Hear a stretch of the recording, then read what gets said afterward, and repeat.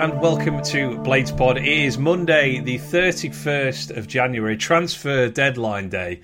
Taking the bold step of recording this before the actual deadline itself. But let's see how it goes. My name is Ben. On the line is the man who lurks on other fans' forums so that you don't have to, and that is Andrew. How's it going, mate?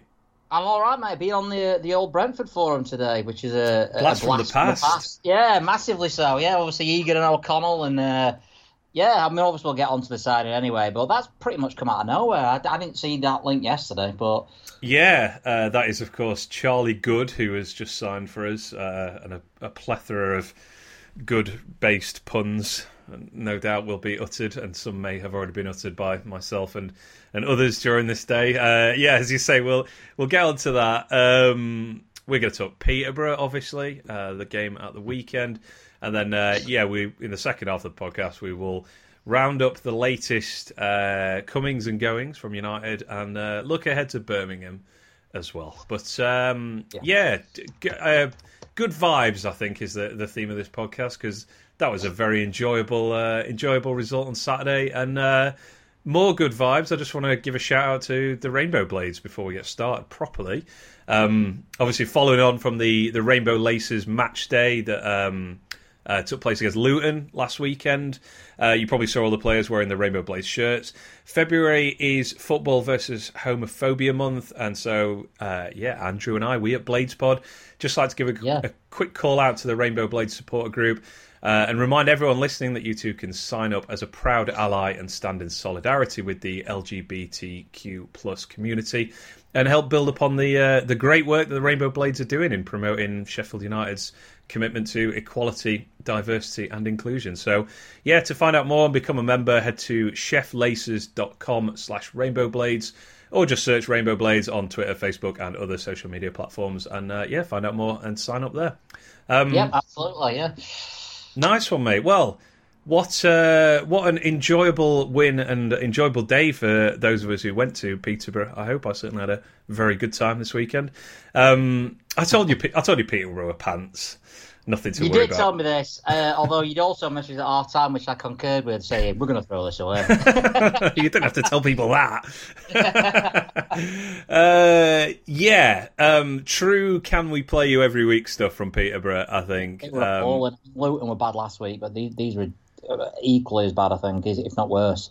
Yes. However, we did play very well, and I enjoyed that performance a lot. I think the main frustration, and I guess the what prompted that message to you, was that we were level at half time and actually could have been a goal down if not for a great save by Fodringham from a one-on-one.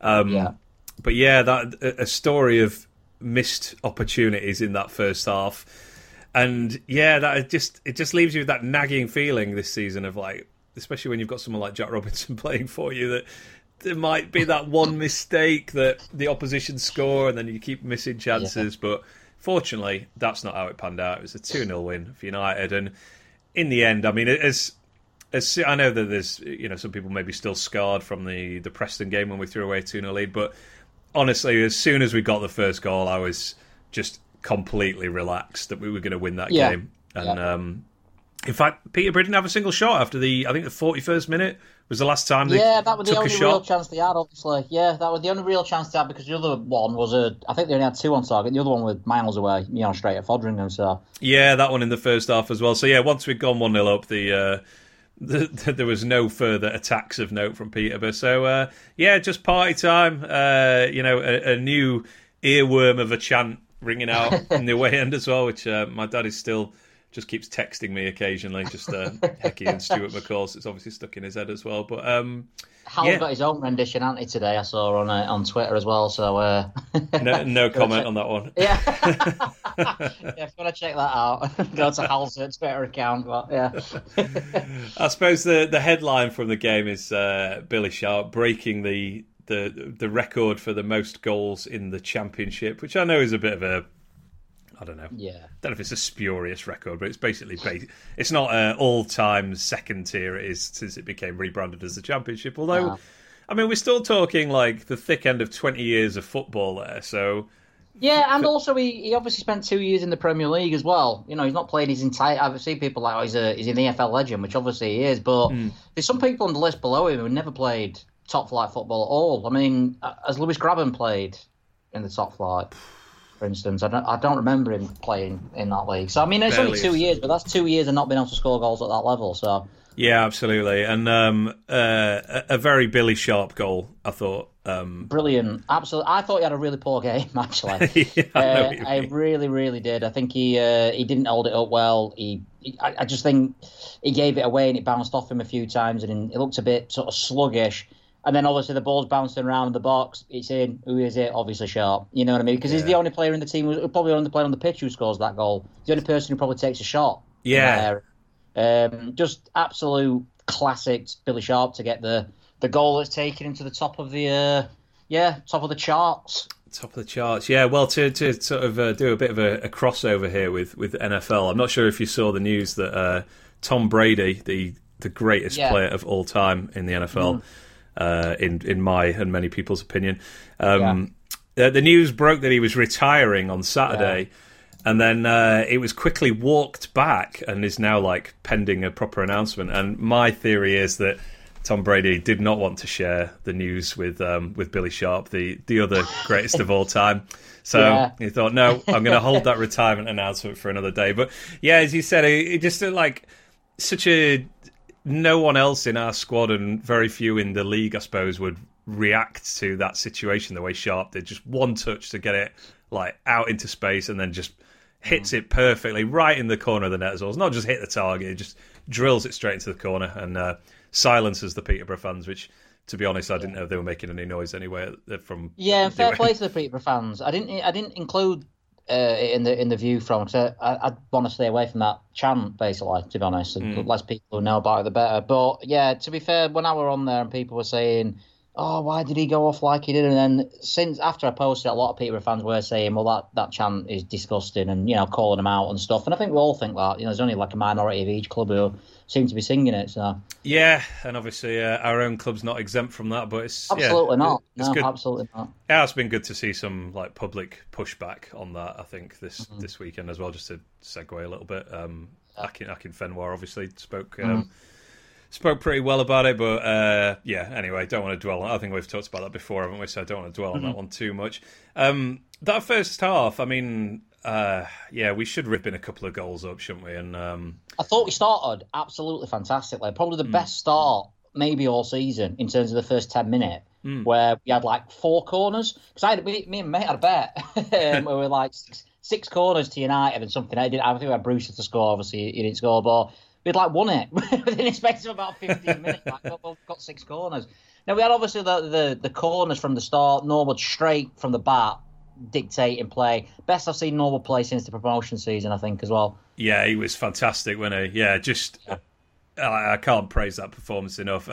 I guess I hate to do this, but I do think Peterborough are probably like one of the couple of best teams for Norwood to play against in the entire league.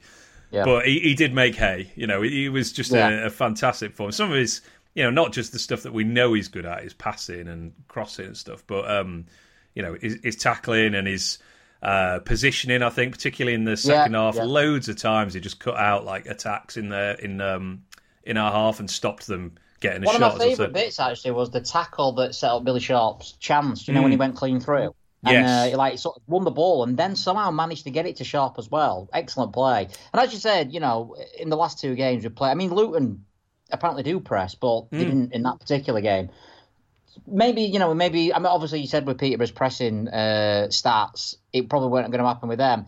Birmingham will be massively different because they're very hard working and I think they'll probably will close us down. But I can't knock him and Huram, to be fair, because I think in a game like this, where you're given space, they just look miles better than the opposition. Yeah, that's very true. And you said it last time, you know, Norwood is our best midfielder. I mean, that's, you know, for all that we kind of, all the criticism we sort of levelled at him earlier in the season, I suppose, I think the last 10 games, something like that, has just reaffirmed that, we don't have anyone who is playing as well as he can and does. So, yeah, it was a lovely performance by him. Some of the I watched the behind the blades footage earlier, and some of the pings are just delightful. Yeah. I think it's actually in the lead up to Sharp's goal.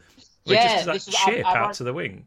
Absolutely brilliant. I wanted to bring that up, actually, because that is... I didn't notice that at the time, and I did the same as you. We were behind the blades, where I thought, that's incredible. Just, didn't even look, basically, and pinged it out to the wing. So, obviously we've criticised him a lot on here, but I really do think since Heckingbottom's come in fact, he's been, I won't say faultless, but 7 out of 10s at least all the way, pretty much. Yeah, absolutely. But, yeah, it was brilliant. He created a fantastic chance for Egan in the first half. Actually, you mentioned corners, winning loads of corners. And I did think... corners. Yes, that's it. I thought our set pieces were really good in this game, and that's obviously...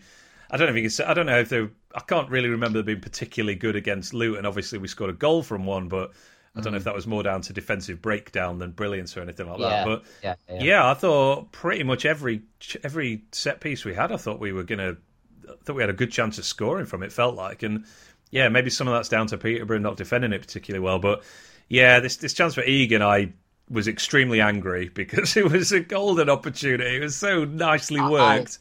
Awful, absolutely appalling finish. I know he's a centre half and stuff like that, but he knew as soon you could tell. As soon as he missed it, he's head in his hands like, how have I managed that? To not even hit the target. It's So we play it short to know, or work it short to Norwood, I should say, and he just picks out Egan perfectly with a clip to the back post. And yeah, it's one of them that I think with a lot of other players or other clubs, like if it's Sharp on the end of that, I'm probably celebrating before he's actually made contact with the ball. Yeah. And Egan somehow heads it over, and so infuriating because, as I said, we've been so bad at creating from set pieces, and then you finally create one excellent chance like that, and to completely fluff it. And obviously, at that point, I believe Brewster had gone off injured by that point. Yeah, we'd already created a couple by that point. Also, Brewster's when he got away from the defender and then crossed it in, and he probably should. He probably went for the wrong option in terms of the pass, but we still only scored. NJ obviously blocked by. The Peterborough goalkeeper, and then obviously there was the chance where Norwood put it in and Sharp just didn't get quite on the end of it. I don't know if you remember that one. Yeah, early on, similar to the Egan chance, really, wasn't it? Very similar to the Egan chance. They were one off a corner where again Egan, I think, got not a powerful header on it, and then there were Bogle who just went wide. They weren't sort of clean cut chances, but you did feel like every time we went forward we were going to create something. Yeah, and it felt like. I mean, you look at the stats for the game. I think we had 20 shots in the end, but there's probably like another 5 or 6 really dangerous opportunities that we had that didn't result in a shot where it was I think, or maybe we could talk Bogle here, to be honest, because he was... I thought brilliant again, yeah. Unbelievable on the ball. I'm so happy to see this, because I think about 5 or 6 games ago, I think it was 5 or 6 games ago. I think maybe like the last... I'm trying to think now. Maybe it was the Coventry game, actually, so quite a while ago, actually. But I thought he had a good game against Coventry, but I was like, just be more attacking, take some more chances. I know you're not in the team to just be like a safe presence. And, the last couple of games, he's been really on fire, I think. Just properly committing defenders and causing all sorts of problems. He's such a good dribbler of the ball. I mean... apart from maybe Njai and Gibbs White, I don't think we have anyone who can dribble quite like he can. After Brewster went off, I felt that in terms of like a direct attacking threat, I think Bogle he took over the mantle for that entire side, really. Yeah. In terms of dribbling, obviously Basham does what he does with his forward running, but in terms of like actually creating stuff, I think it were all pretty much Bogle, because Njai seemed to have like 3 players in a more match, which seems to be happening quite a lot. I've seen people criticise performance. I'm not going to criticise him because I think even though it didn't come off for him and he went down a few blind alleys, his work rate off the ball and his strength and everything, I can't say enough about that for him, because for a flair player to have that side of his game as well, that's fantastic for him, and he's obviously only going to get better. We're going to have games like this where not everything comes off and he does the wrong options and stuff, but I still thought he were a pivotal player in the match. This is Njai you're talking about, right? Yeah, Njai. Yeah. You nailed it. I think he causes problems, for teams. They have to commit a lot of people to get close to him because he's so good, and that is a net positive for us, even if he doesn't directly produce anything. The fact he's having to pull loads of defenders are being pulled towards him. Gibbs White back, man. Imagine that. we've been crying out for a player to do that for 2 years, possibly more. Like not since Mark Duffy have we had I think a central threat that hasn't been an out and out Duffy striker. Another one. I mean, we all remember Duffy with sort of rose tinted glasses, but he had games like that. But it didn't happen for him. And I'd say Ndiaye is a harder worker than Duffy was as well. And, they both couldn't last 90 minutes. But I think, he was a stronger player. But Duffy had those sort of games. But you'd have Duffy in your team every week when Wilder were manager in the championship promotion season because of what he could do. Yeah, absolutely. I thought Bogle was tremendous. I've lost my train of thought a little bit here. Sorry, I butted in there with my No, it's all right. We're talking about Ndiaye. No, I'm not really sure. What I was going to say with Bogle is, I'm pretty sure this is right. I obviously had a good pre-match drink before this one, but I'm pretty sure I've got this right. I think they moved their right back over to left back at half time. Yeah. I'm about to bring this up that we didn't really attack at all down the left-hand side. That's the only downside, if you like, to the game. Obviously, we know Robinson's not the sort of maraudering centre-back that Basham is, and I'm not going to criticise him for that. But I thought Norton Davies had a quiet game in a forward sense as well, gave it away a few times, and we just didn't have that same outlet down that side than the other. So I think you're right with the Peterborough play going across because everything came down that side. Everything came down that side. Yeah. But that said, the first goal came down to the other side, so... Yeah, that's true. Yeah, Mumba was on the right to start the game, number 24, and then at half time he definitely moved over to the left hand side, where obviously our right hand side, and I think I did have a bit of an impact defensively. Yeah, he did, because Bogle didn't get as much joy in that second half. But like I say, I think Norton Davies got on the ball more in the second half. I just don't think he used it to the best degree. I don't want to be too negative after we've just won 2-0 2 games in a row, and everything's looking a bit rosier. But that left hand side is so limited going forward. I think it is. The sort of best case scenario from Jack Robinson is obviously just to sort of don't make mistakes and just do the simple things well. Which, to his credit, the last couple of games that is what he's done, and obviously got a goal as well, which is fantastic. Norton Davies, I just want to see so much more from him. I mean, he's nowhere near the level of Bogle, and that's fine. Mm-hmm. We can get by with him not being the level of Bogle, I think. But it's just there's so many safe passes, and I don't know. I'm not seeing anything that's particularly positive from an attacking perspective. With the three at the back now, I think that we can, if he's fit, when he gets fit, I think we can afford to play Osborne there, even though his defensive abilities are not probably as solid as we saw when he played actually as an orthodox left back. I think we can get away, and I don't think Osborne's sort of, he's not a Bogle type player, but I think he's got more in his locker personally than Norton Davies. But I praised him last week, so I'm not going to be, I'm not going to be too harsh. It wasn't bad. He probably needs a run in the team. But as you mentioned with Bogle, he played 2 or 3 games when he first came back into the team, and you were like, what happened to this guy? Now look at him. You never know. No, you're right. That's absolutely spot on, I think. I'm probably being a bit harsh here. It was just my first half frustration was like, I think I was literally stood there going like, I don't want to see a single attack come down our left-hand side. Just Basham and Bogle every damn time. They've got their defence falling over themselves, essentially, trying to keep up with them. Do not pass to the left-hand side unless... And like you say, it's fine having Jack Robinson there being as solid as he is at the moment, like the last 2 games, but that's where you do need your left wing-back to give you more. If your centre-half is just going to be basically be a solid sort of stay in there sort of centre-half, that's where you need your wing-back to get your width. And I think he stretches the play well. I think he did it again, to be fair. Obviously, he was part of the first goal. I'd like to say final delivery and taking people on, just first touch. A lot of the time he seemed to lose it, but he's still young, so. Yeah, indeed. Just I don't know. I'm sure he'll keep developing. I just I want to see a bit more from him, definitely going forward. Anyway, but defensively can't knock his performance in helping completely shut down Peterborough for sure. Yeah. Is there anything else we should say about this? The second goal, obviously, Brewster goes off injured, which is really frustrating on many levels. And we will talk about Daniel Jebison in a little while. I like to ask you, what did you make of McGoldrick's performance? Because I can't work it out. I can't. Meh. Just. Yeah.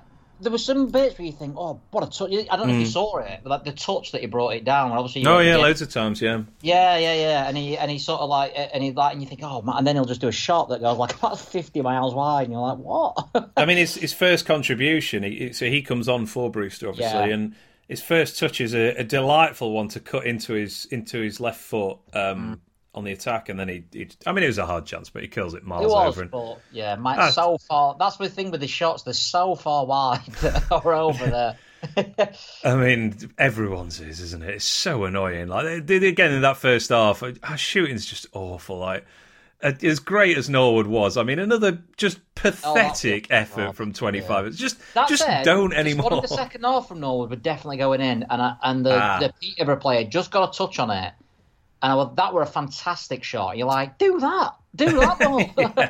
Yeah, I didn't get a good look at that one, actually. I haven't seen it on... I don't think it made the highlights either. Maybe it's on the extended highlights. I've not seen that. But yeah, Hurahan had a good shot that deflected just wide in the first half as well. But yeah, other than that, some of McGoldrick's finishing was pretty woeful. And you raised it already when Sharp got in at 1-0. I think he takes a touch too many as he's in there. And keeper saves it, and then McGoldrick gently volleys the rebound into the keeper's arms. Obviously, I watched in the pub and like we all going, "Oh, he's got to bury that Sharp." Then shows the replay, and everyone's like, "What was McGoldrick doing?" I mean, I'm not saying it'd be difficult to score. He weren't like a sitter or anything, but you're like, that's a really poor effort. Yeah, I don't know if it would have been on target if the goalkeeper hadn't been stood on the penalty spot. I don't know if that counts as a shot on target or not, because I don't think it was going close to goal particularly. And if it was, it might not have reached the goal.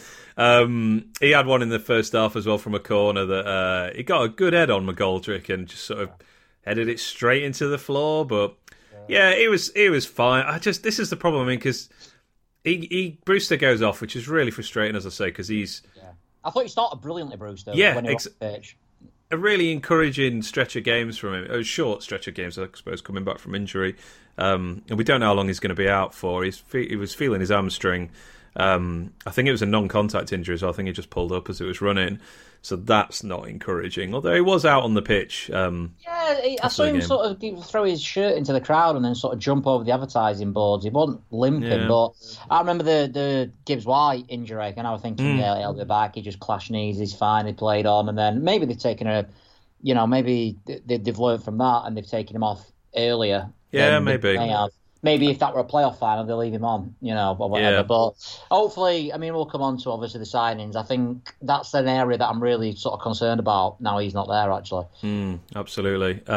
He was looking good again, and annoying that he went off. And then, you asked how I thought McGoldrick played, and this is the strange situation that we're in now where Brewster goes off and McGoldrick's probably the best option to come on. He's probably the only option to come on in that squad, to be honest. And I was sort of going, oh, really, McGoldrick? Like, I love McGoldrick, but I was thinking... McGoldrick and Sharp again, yeah. Yeah. And, I sort of voiced this to no one in particular, and the fellow in front of me was like, what, you would rather have McBurney come on? And I was like, well, actually, I suppose I wouldn't, but... Well, this is the thing. You see McGoldrick come on and you think, oh, what? And then, same as you. For a start, I don't think McBurney had completed that game because he's not played for so long.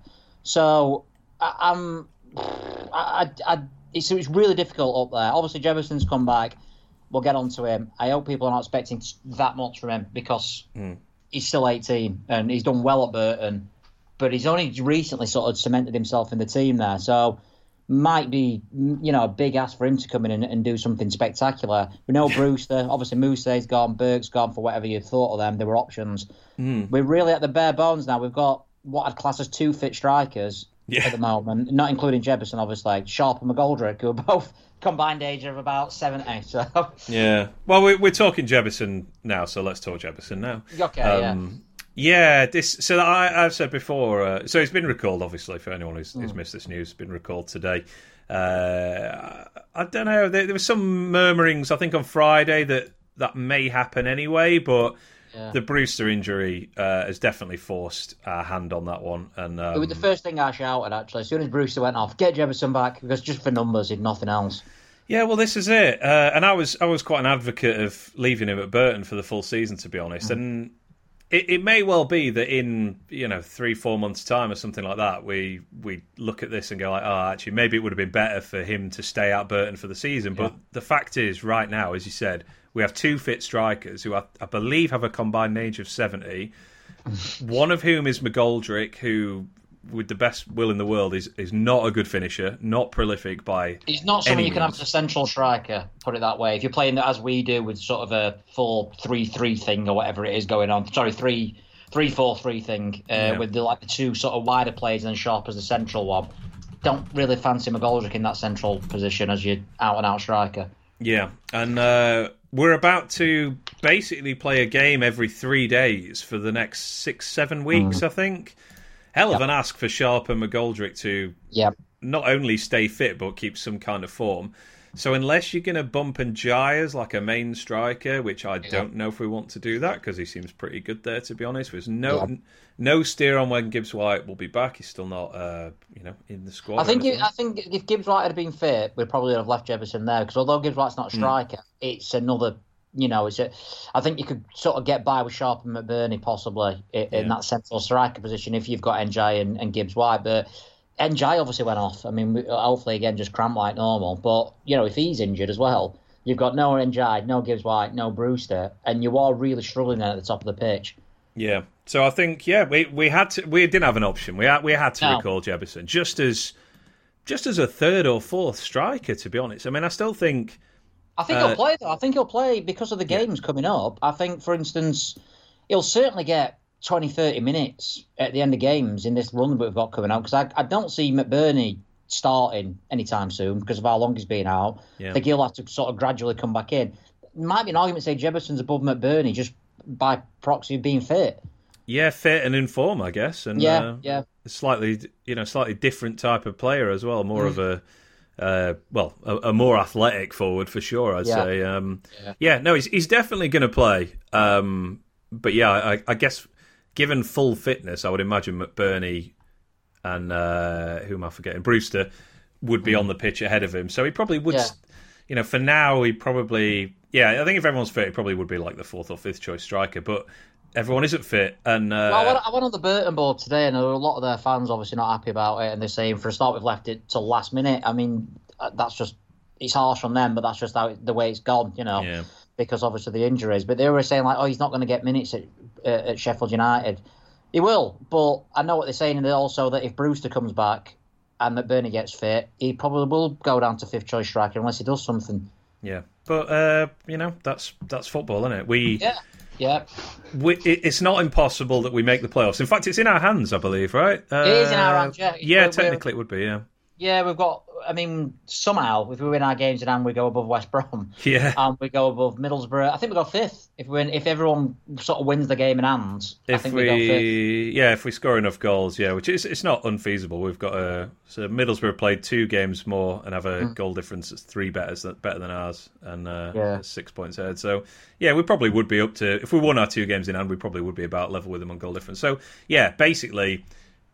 I think if we'd left Jebison there, that would be essentially punting on the rest of the season because we're obviously not going to sign a new striker. You have to do it. Even if it's just for this month, even if Bruce is only out for a month, which you'd hope it won't be any longer than that, and even if Gibbs White comes back 3 weeks or whatever, you couldn't risk it because Sharp gets injured next game. You're left with an unfit McBurney and McGoldrick, who's scored 2 goals this season. Yeah.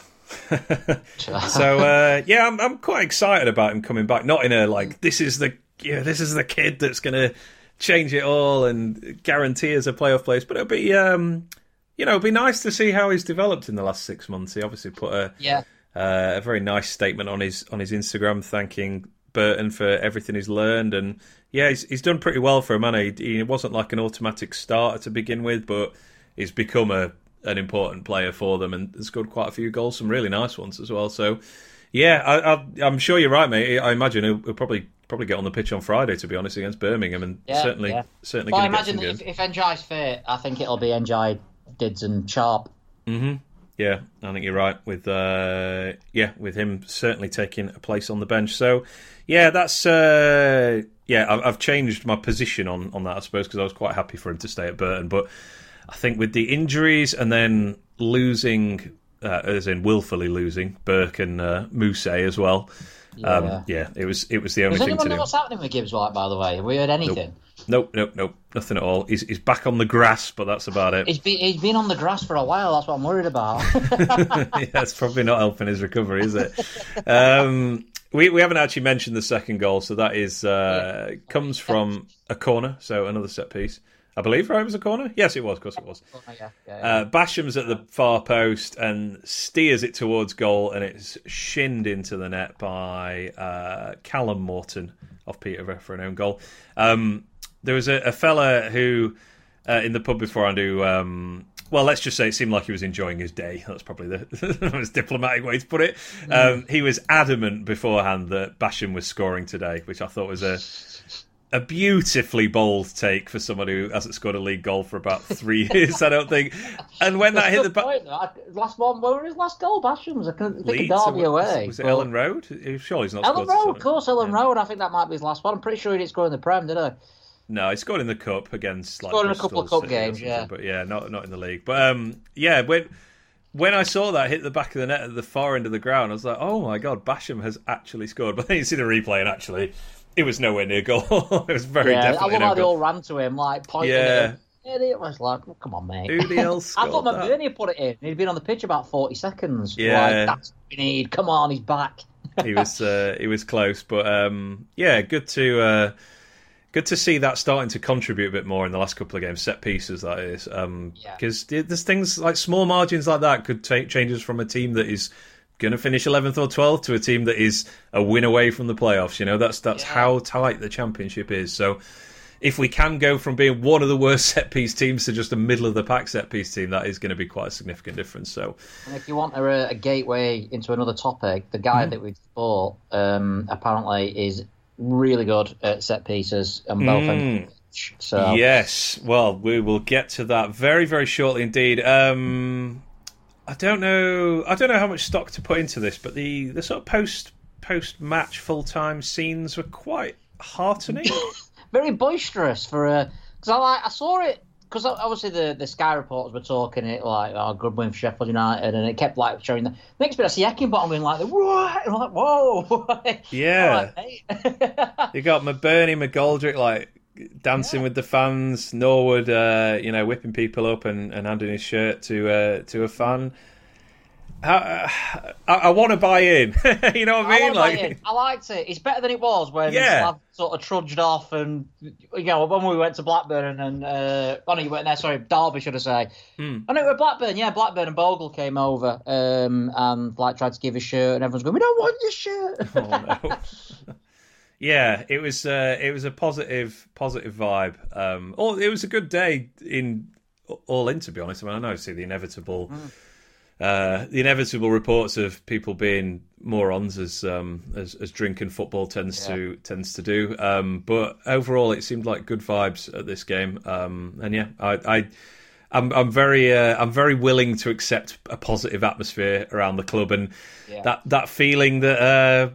Getting United back. I mean, I was just thinking, that was probably the first sort of positive post-match vibes, really, since the pandemic. Because obviously we got relegated in front of nobody, and then we had a real, strange start to this season. It's probably the most polite way I can put it, to be honest. And I wasn't at Fulham. I imagine that was sort of a good true. Stuff. But like you say, I'd not seen those scenes since the Wilder promotion season, really, or the Premier League season, first season. Yeah, and as much as I, was kind of down on Heckingbottom as an appointment, you can't knock the body of work now that's being put together. So I believe that's 6 wins in his first 8 games, and his only defeat he wasn't actually there for because he had COVID. And I think you could sort of, like I said last week, if you want to sort of look at it ultra positively, you could put that Derby game down as they've not played for 3 weeks in a real game. I don't know if that's fair. I don't know if that's a good enough excuse, but if you want to look at it that way, the Preston game again, it's you can't defend what happened because they obviously had down to 10 men. I suppose you could call it a freak game if you wanted, last 10 minutes. But in the other ones, we've been pretty comfortable. I think that's been the most encouraging thing. Even Fulham away, I think they had 2 proper shots, and the Cardiff we could have had about 10. Yeah. Bristol City, we were so comfortable. Luton, we were comfortable. Yesterday, we were comfortable. And that's what we're playing at the moment, to me, like I expected us to play when we came down. I didn't expect us to romp away with it. I expected us to have the odd daylight derby. But I expected us to just sort of be too good for the majority of the bottom half sides. And that's what we're doing at the moment. Yeah, very true. It's Oh, just a shout out, by the way, for Wes, because obviously really important save. I know we touched on it. It's bizarre how scared I used to be thinking about that man in goal, and now how calm I am that he's in goal. Yeah, no, it's a good point, actually. I'm very much the same. I don't expect him to do anything wrong now, which is... That sounds awful, doesn't it? But but I agree with you. Yeah.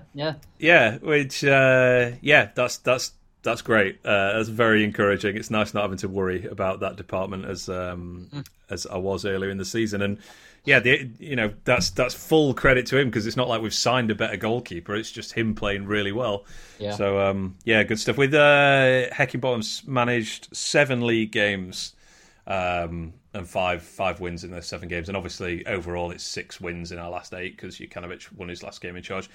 7 games for Heckingbottom. 5 of them have been away, and it will obviously be 6 in 8 by the time we've finished against Birmingham. I was talking to my dad, because who we got next week is Birmingham. So are you going then? Obviously got a season ticket, because now it's away again. Yeah, like we never play at home. We're not bothered about these home games. Just, we'll get to them eventually. Yeah, indeed. Right, mate. Well, let's have a quick break, and then we're going to talk about various transfers, including the man you mentioned, who is another set-piece threat, and hopefully will stop us conceding set-piece goals as well. But quick break first, and we'll be back to talk about that.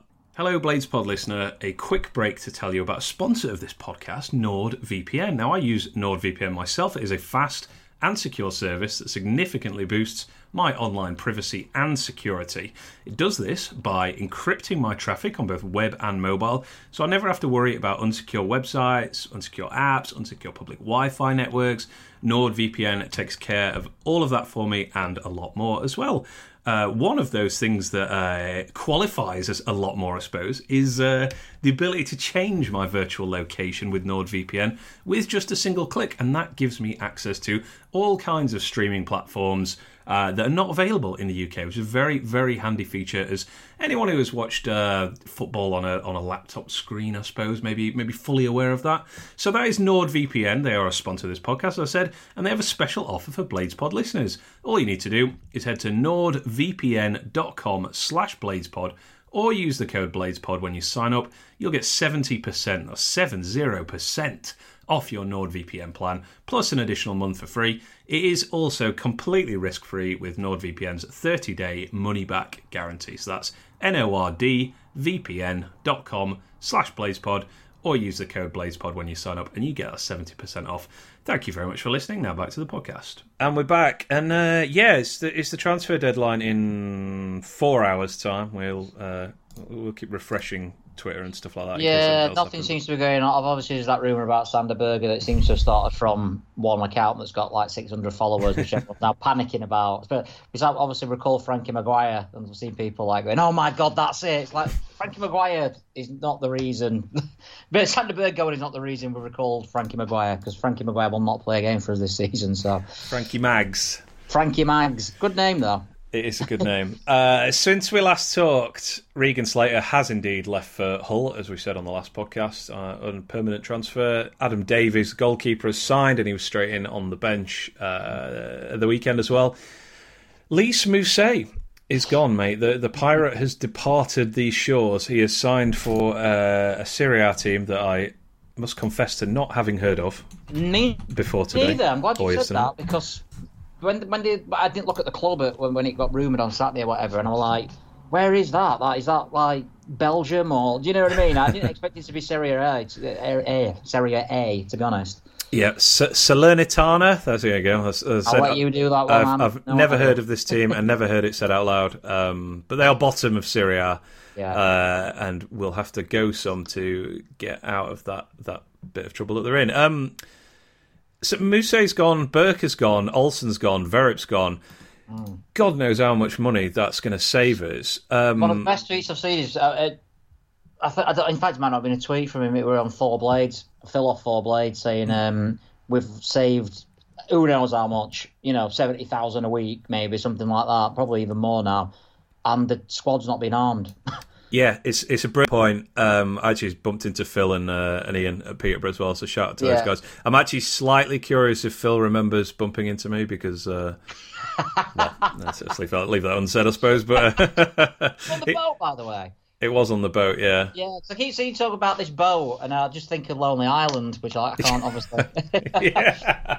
yeah. That's honestly Peterborough, such a low key, such a great away day. I love that. There's a massive real ale bar on a barge, like 5 minutes walk from the ground. They had a real ale festival on as well that weekend. Yeah. Fantastic time. Anyway, Lys Mousset. We'll double down on Phil's point actually about losing all those players, and yes.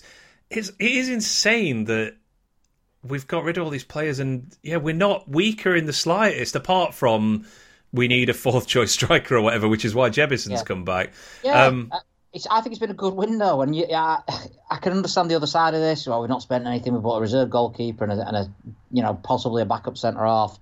It's the outgoings. We've done what we probably should have done or tried to do, I imagine, in pre-season.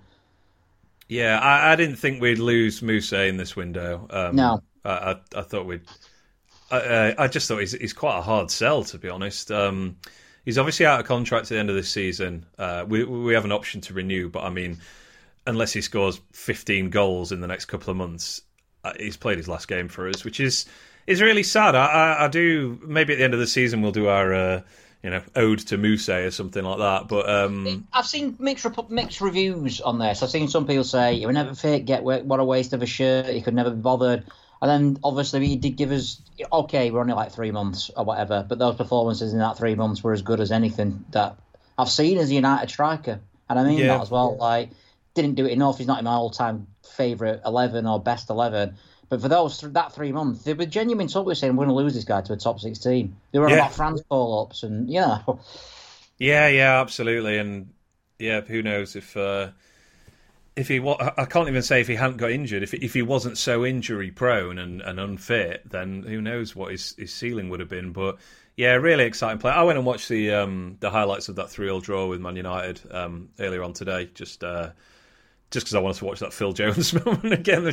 I sort of forgot Mousset didn't actually score that goal, did he? He just left Phil Jones on the tip. Definitely his greatest moment, I think, in a Blade shirt. He obviously scored in that game, but the fantastic Phil goal. Jones moment was just... He was unplayable that day, Mousset. And as soon as he went off, we let 3 goals in. So that's a good point, yeah. I'll... From a romantic point of view, I will always have positive memories of him, but at the same time... Quite glad he's gone now. It would definitely time. It would just sort of. I can understand why people got so angry with him, especially with all that. He's doing an extra bit of training and all this sort. It's like he's a professional footballer. We're paying him a lot of money, and he can't keep fit. In terms of talent, I don't think anyone can doubt how good he should be. Yeah, indeed. I'm just trying to look at his minutes played. So I think he played about 300 minutes last season. It might have been less than that. He's played 320 this season. We're looking at like 500 minutes of football in the last 2 seasons. I mean, you just got to cut bait eventually, haven't you? And I think getting out of his contract 6 months early, I don't know how much he's on, and I don't know if that'll be, used directly to fund a new signing, either in this window that's already taken place or in 6 months' time, or whatever. But. It's got to be a good thing. Could be it could save us NJ, for instance. The money that we've saved. I think, like, for instance, McBurney gets a lot of stick. We've criticised him on here for not being fit this season due to various things and stuff. He looks like Billy Sharp compared to Mousset with like how fit he is, really. I mean, whatever you think of McBurney, he's had a sort of difficult time this season with injuries and stuff like that, but. Other than the end of last season, he were always fit. He were always ready to play, and you can't say that about Mousset. No, he was never ready to play. No, unfortunately, which is. And when he did play, you used to see him run. I mean, he used to joke, but actually think it and say, "Oh, that's him injured." The first game of the season, we were at the bar at half time, so we missed the first bit of the second half. went up the stairs, saw someone down, like, I bet it's Mousset. You know, it obviously were. Yeah. And I think he started 2 more games after that. So. Yeah, you're right. Never finished the 90 minutes with us or in England, I don't think. No. His whole time here. No. Yeah, I'm sad to see him go in a way, but only I think I'm sad for the idea of Mousset to go, the concept of Mousset from an actual. He should have ripped it up in this league. Yeah, and he probably would have done if he could play more than 1 game in 10 or whatever the heck it is. I mean, that is almost literally what it is, isn't it? If you average it out. Yeah. Did you see the fantastic video of Sky's? I believe it's the Sky reporters in Italy. Yeah. Have you seen this? Have you watched the video? Yeah. Sorry, I thought you were. I thought you were going to explain what had happened. But I will do. Yeah, absolutely fantastic. Yeah. Anyone who's not seen it, Sky's reporters accost Mousset's entourage, shall we say, at the airport, and start interviewing his mate about how much he's looking forward to being in Italy and if he's got a message for the fans and all this.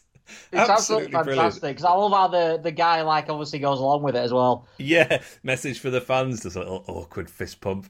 I mean, I suppose to be fair, they are both masked, and we ourselves have hardly seen Mousset for 2 years, so very true. They've got no chance. And then there's a magnificent. I'm not one to read too much into footballers' Instagrams or anything like that, and Mousset training in a West Ham shirt hasn't particularly bothered me with his Instagram output, but. I did really enjoy the photo he put on there today of him in his first class seat on his plane. People would be furious about it. It's almost, look how cool I am. Do you know what I mean? You've got to admire that sort of complete nonchalance of what people think here, to be fair. Yeah. Feet are up for him and his mate on the furniture. It's brilliant. Yeah, I'm not too upset about him departing in practical terms. An actual signing has been announced today. Charlie Good on loan from Brentford for the rest of the season. A player I initially thought I'd not heard of, but then when I looked at his CV, I was like, oh yeah, I do. I remember him from his Northampton days. Actually, I don't remember him at all. So fill me in. Big, solid central defender seems to be the vibe. I'm pretty sure he was part of the playoff team during the pandemic, right? Yeah, I'm just looking now. Yeah, I remember watching Northampton in the playoffs that season, and his name stuck out to me. Big unit at the back. He's 6'5", he's 26. I don't know what to make of this when I've sort of gone backwards, I suppose, where I look down at players' previous clubs now, and I would previously be like, wow, this guy played for, I don't know, Barcelona or something. Like, how exciting. Like with Berger, it's like, he's playing for a Champions League club, that's amazing. Yeah. And now I'm rubbing my hands looking at Charlie Good's history of playing for Hayes, Hendon, Scunny, Northampton, then on to Brentford, and now on to, oh, yes, there we go. Hook it to my veins. I've got the view from Brentford, and they all seem to like him. They all seem to say you can't fault his commitment. He's possibly in Premier League standard at this moment, just due to his distribution. He sounds exactly like what we need. The biggest sort of worry is purely his injuries. He's had long COVID as well, and he has been out with a lot of injuries. I think he didn't play that much last season for them in the Championship due to injuries. He got into the team this year up until December for Brentford, and he got injured again. So there is that worry obviously there. I think if you can get him fit, he's pretty much as good as we could hope for as you imagine he's going to be a backup for Egan or Basham. Yeah, it's so he's not left-footed, is he? No, he's right-footed. So yeah, I imagine he'll come straight. I think we needed a replacement for Egan if Egan got injured, and I think this is where this guy will fit in. Yeah, I think that long COVID thing is a rumor, right? I don't think that's actually. I don't know. I mean, a couple of people on the Brentford forum said it was. Yeah, well, this is Brentford forum posters we're talking about, mate. That's very true. Very true. There were no bids. One of them actually said the world famous banana. If anyone goes on S2, they'll know what I mean by that. Brentford poster. He said he were out for 3 months. So let's hope not, because we're not getting back to the playoff final. But... I was in 3 months from now. It was 3 months from December. So Well, let's hope that is very much not the case. But he has been injured, and that's why he's not been. I don't think he'll be straight into the squad this weekend, just based on the fact that he's not been in the squad for Brentford due to injury. Yeah, I'm curious to see if we do shoehorn him into the team, if we just, as in like just wedge him in there alongside. It's all about Ben Davies, isn't it? It's all about what we obviously don't know what's going on with him. It's terrible. I forgot about him. Yeah, and this is the thing. I think if Ben Davies is back, I think this guy plays sort of second fiddle to Egan and Basham. Probably plays a couple of games. Basham's, he's fit as anything, but 3 games in a week, 35 or whatever, you don't know what's going to happen, obviously. It's that left-hand side in terms of, I don't know what's happening with Ben Davies. I expected him to see him on the bench on Saturday, actually, and obviously weren't there. We really need to get him back. Jack Robinson's played really well the last couple of games, but Davies, just purely for numbers alone for that left-hand side, it'd be a massive sort of, it'd be really good to get him back, but obviously we don't know what's actually happening, so. Yeah, indeed. Good seems to be the sort of, the reputation on him is a proper head it and kick it clear kind of centre back, which we do need. I feel like at times we've really cried out for that this season. Egan's supposed to be that, and he's had a bit of an up and down season, I think. Well, it's funny about Egan. Obviously, he came from Brentford as well. If you look back at the Brentford view from they did on O'Connell and Egan, they said they were rubbish, and they said this guy's all right. So trouble. Sky's the limit. Oh right, I thought you were going to say it's going to go the other way because they've obviously got no idea. Or it could be, Cannavaro. Let us hope. Well, the other thing you touched on earlier, have we got Charlie Longthrow in the house here? Yes, apparently he's renowned for his massive throws. Someone said they're actually like corners. So aerial bombardment here, mate. Just get it in there to our massive strikers, Billy Sharp and Njai. Useful weapon to have. So that's I'm happy to see another defender come in. We need it. I guess I think Dan from Four Blades, I saw tweet this earlier as well. Just slightly. I get his point here that it's another kind of short-term signing with it being a loan. I didn't include this on the View from because it weren't really about the player himself, but I've seen a couple of their fans saying, it could be a permanent at the end of the season. Well, that's the thing I thought is there's no real risk to us here. We'll, obviously we'll know at the end of the season what league we're going to be in and what. I guess almost what status we're in as a team. Like if we have, and if he's going to be fit, if he gets injured, also that, with him being 6th choice or whatever at Brentford, I mean, even with us not having much money, you would think he's probably affordable in our price range. He only cost them $1 million. I don't know they like to sell on for hire, but he's not really done enough, I don't think, for Brentford to warrant much more than that, I wouldn't have thought. Yeah. So, welcome Charlie Good, welcome back, Dan Jebison. How annoyed are you that they deleted, United's media team, deleted the welcome back video that they'd made? I thought it was brilliant. I just like, oh my God, what are we doing? I love it. There were so many things I liked about it, but I think my favourite were everyone saying, well, that means we're not signing anyone else because the media team are just sat doing nothing. They just as if they just made it for their own fun. It probably took about 1 minute to make. Hey, now, put loads of highlights together. don't be playing down the efforts the media team go to, mate. They're fantastic, our media team, but just like the conspiracy, like the same as the Frankie Maguire conspiracy theory. As soon as something happens, just like, oh my God. This obviously means bad news is around the corner. Yes, and speaking of bad news, I suppose there's obviously I don't know where the hell this has come from. A rumour that Egan will be going to West Ham, which this has come from Alan Nixon, who said, whatever you think of him, but he actually said that if Newcastle go for Diop, I think it's a Diop, of West Ham, and then they had a big shortlist, West Ham, to replace him, including John Egan. So very sort of... Basically every centre-back in England. So you can't prove him wrong by saying that, because they...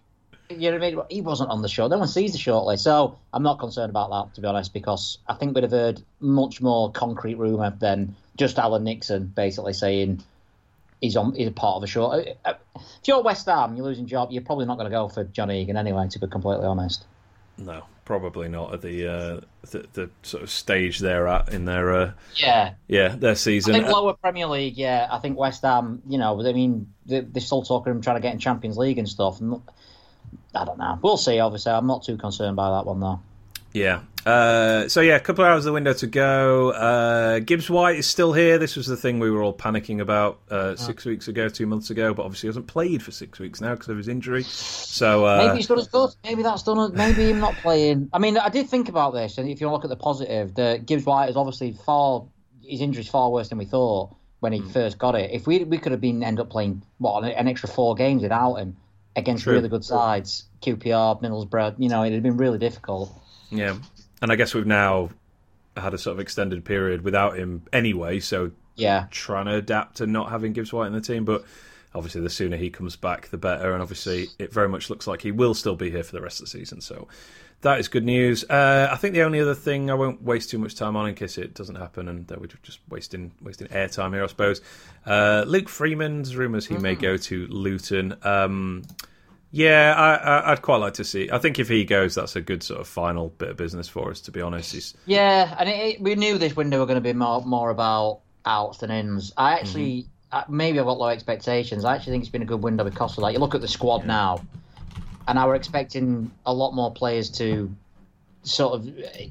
I expected the squad to be in a lesser shape, but that's more to do with the emergence of like Brewster playing so well and Conor Uran coming to form and stuff like that. But I look at it and I think, you know what, for the Championship it's not bad, and we've saved so much money in this window. Yeah. I think Freeman's contract actually does expire at the end of this season, by the way. I know you and I were discussing that separately.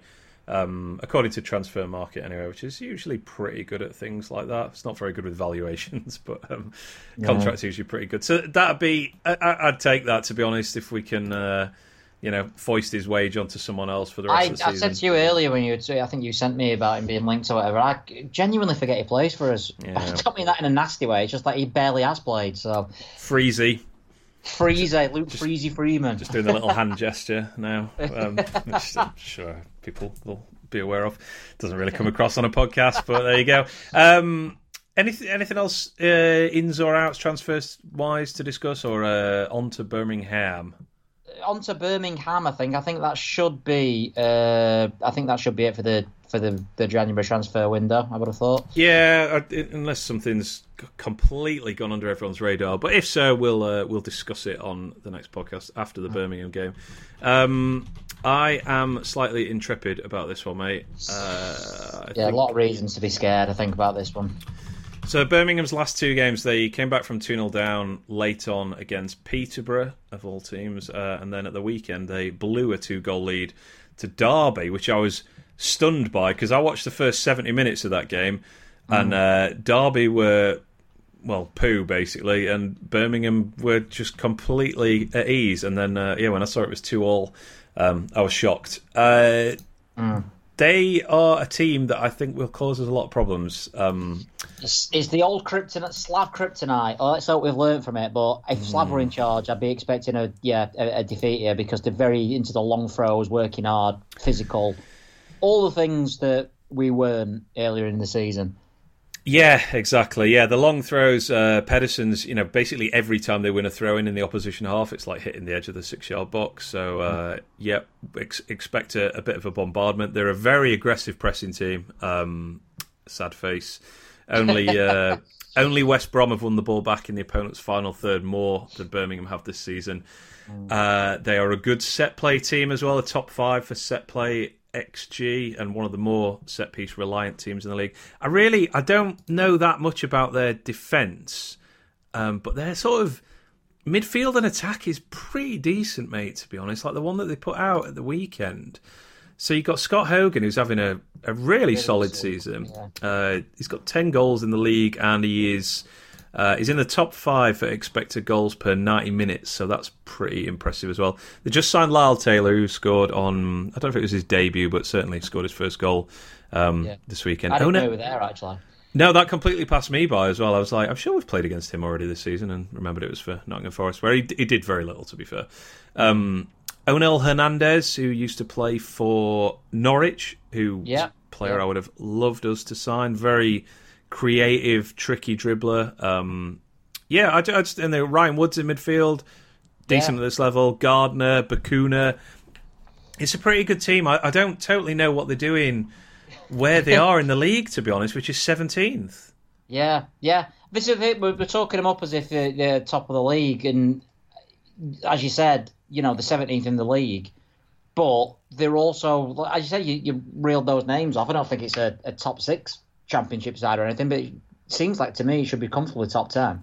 Yeah, they've been. I think they've been a bit unlucky this season. Like looking at their XG stats, so they're underperforming their XG against by about 5 goals. So they've conceded 5 goals more than they should have done, and they've scored 9 less than they should have done. So the website Infogol has them as the 8th best team in the league on their model. They're down as 17th at the moment. So either it may just be they're really bad at finishing and they allow like one really good chance a game. Or they're a bit like we were a couple of years ago under Wilder, where we kept conceding from long range, where we were just we were doing something that these models couldn't sort of properly account for, I suppose.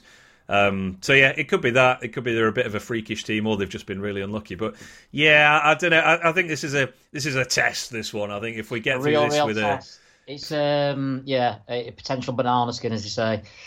Our record there's crap as well, and do we never win at Birmingham, do we? 1999, our last win there, 2-0 under Mr. Neil Warnock. I don't feel like we beat them at home very often either. Wilder we never didn't beat them all under Wilder. We lost them 4-0 in the cup under Wilson.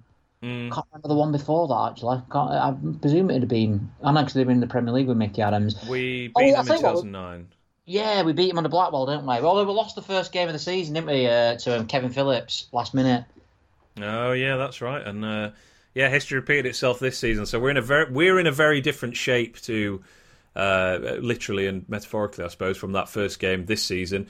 And I guess they are a little bit. They started the season really well, didn't they? I think they were up near the top of the league after sort of 6-7 games, and then they've nosedived a bit to this extent that I don't know. I don't know if Bowyer was going to be feeling the pressure a little bit. But, like I said, they've signed a couple of players as well, like I said, Lyle Taylor and Bakuna, I think, has done well since he's come in. And we'll see. I mean, I know everyone will say we need wins and stuff, but it's weird with the table because you look at it and it looks like we need to get another 3 points. If you take the games in hand out of it, it's really difficult to know what's a good result, if you know what I mean. Because would you take a point, but then you're probably going to fall further behind, but you've still got those 2 games in hand, 3 games in hand, or whatever. So. Yeah, indeed. I think I'll probably be happy with a draw out of this one, and then on to West Brom's the next one, right? Yeah, I think it'll be a big week, big week. Yeah, they've also got Chong and Deeney as well. Which is it Deeney the captain now? Actually, Deeney's the club captain. Yeah, so yeah, and Djukovic, of course, was on the bench. Yeah, even these idiots, they should be. I think they should be higher up the league. I don't know what's going on. Their keepers have been pretty bad this season. Etheridge I think he's a really good goalkeeper. He's played for Cardiff, but yeah, he sits really far down on Opta's goals prevented. Shoot on side. Yeah, pretty much. Well, the last 2 games we've had a lot of shots, so hit the target a bit more and hope for the best, I suppose. But I guess it's a game on. I don't know if I can say on paper. I suppose if you just look at the league table, be like, yeah, we should win that, really, shouldn't we? But I don't know. And even in the form table, the 17th in the form table, which is where they are. Whereas we are probably top of that, right? Third, right. I guess Queen's Park Rangers and Middlesbrough. Middlesbrough. We'll play them eventually. So not incredibly confident for this one, to be honest. I'm more confident about West Brom. I feel like I guess with it being a home game as well, and their form's appalling. Talking about for their 4th from bottom in the form table. So they've been shocking. I hadn't really looked at the top of the table for quite a long time because obviously with it being transfer deadline day, Bournemouth are pushing the boat out today, aren't they, with signings galore? And they really are. Yeah, it just occurred to me how up for grabs second is now, because I thought West Brom would have it sewn up essentially. Obviously Fulham are just going to stomp the rest of the league, it looks like. But yeah, I mean, there's pretty much down to... Well, I was going to say down to Middlesbrough and Huddersfield, but obviously we can actually overtake them if we win our games. Yeah, I think realistically it's probably a 3-horse race between the QPR, Blackburn and Bournemouth. It possibly... I don't know. I think Bournemouth will do it. I've got a bet on them. So vested interest. So I think they will. I think that'll probably push them over. The signings they've made in the last couple of days will probably see them over the line. But right, well, a good week in all, mate. A good result on Saturday. A really good performance. Sharp breaking the record. We've done some decent business from a financial perspective, if not necessarily a personnel one, I suppose. Although I really wasn't to be honest, I wasn't expecting us to sign a single player this January. So to get a solid goalkeeper in Davies, who may eventually become the number one in a year or so, and some cover defensively as well, I'll take that. And looking forward to seeing Jebbison involved as well. So, that is exciting. I think weirdly it's probably the most exciting signing, even though he's not a signing. That's why they did the hype video, you see. Everyone. This is it. Get it back up. I know this. I felt so sorry for them because it's like everyone's buzzing about getting Jebbison back. Like, yes, he's here. As soon as United do a video, it's so tin pot. I can't believe it. Delete this immediately. No, it took it down. They should have just. It does. Ridden it out like a bad album. I'd have done another one. Shared it again later. Yeah. Do one for Frankie Maguire coming back. That would be fantastic. I think we mentioned everything, right? I don't think we're missing anything. That's it, yeah, it's been a bit of an action-packed one, yeah. Yeah, it has, and let's see if I'm actually almost hoping nothing else happens now transfer-wise for us. Just keep it as it is. Keep it as it is, and on to Birmingham. Play on Friday. I believe we'll be watching that one in the Boozer, and then. We'll do. Hopefully, we should be able to do a podcast after that, right? Not immediately afterwards. Maybe. Before. I think West Brom's on the Tuesday. Should be all right for Monday. I would have thought. Yeah. The old Friday Tuesday of the Championship. What to plug, mate? A very in-depth view from Derby on Charlie Good for anyone who wants the lowdown of him. I read that earlier. Excuse me, what did I say? Yeah, Derby. I've absolutely no idea why I said that. They're not even the word Derby isn't even on my screen at the moment. I've got the same league. I've got the league table open, and Derby are not on it. That's too far down. Sorry, Due for Brentford, pretty positive, I think, on the whole. If you can keep him fit. I did a loan update since we last spoke. I think unbelievably high praise for Harrison Neal. Which I wasn't expecting. I was expecting the praise for Brunt and Laporte. Obviously, we know how well they've been doing, and Jebbison obviously. I haven't really been hearing much about Harrison Neal, but absolutely phenomenal reviews from him, from Southend fans. So yeah, a bit of a second club's putting it a bit far, but I do actually check Southend's results and performance, and they're creeping up, aren't they? They're getting out of the relegation trouble. So our lads are getting some good minutes and some good experience down there for sure. What else was I going to say about the view? The Peterborough view. It wasn't. They were too acknowledging of the fact we were much better than them, which made me feel a bit sorry for them. Comment on it where one of them said, Mick McCarthy said that everyone on Sheffield United's bench would get into our team, and someone replied, Mick McCarthy probably get in our team. I don't want to be too condescending and say I felt sorry for them, but it's I guess as you said, that was the kind of game that we sort of expected to see more of those this season. I think it's like. That plays are just better. I know waffling a bit, but what I found weird about Peterborough is that before the game they were really bullish. In the pre-match view, they were like, "Oh, I think we've got too much pace." We're really because they played brilliant against Birmingham, funnily enough, in midweek, and obviously threw it away. And they were really up for it. And I were expecting like a pretty tough game. I was expecting it to be. I thought we'd win, but I thought it'd be. I thought they'd create more than one chance. Yeah. I don't think Clark Harris causes any problems at all. I think it was him that had the one chance, didn't he? But other than that, he just sort of ran around barging into people very slowly. Marriott did next to nothing from midfield. Defence got turned so easily. If anyone's not seen the clip United have put on their Twitter of Bogle doing his dribbling skills, then go and watch it because it is truly glorious. And there's the very last clip, which I think leads to him sort of crossing it across the face of goal, is is an absolute delight. Just beautiful. Bamboozles them. Fantastic stuff. Well, that is roysviewfrom.com. You follow me at BladesPod. Follow yourself at Panchero.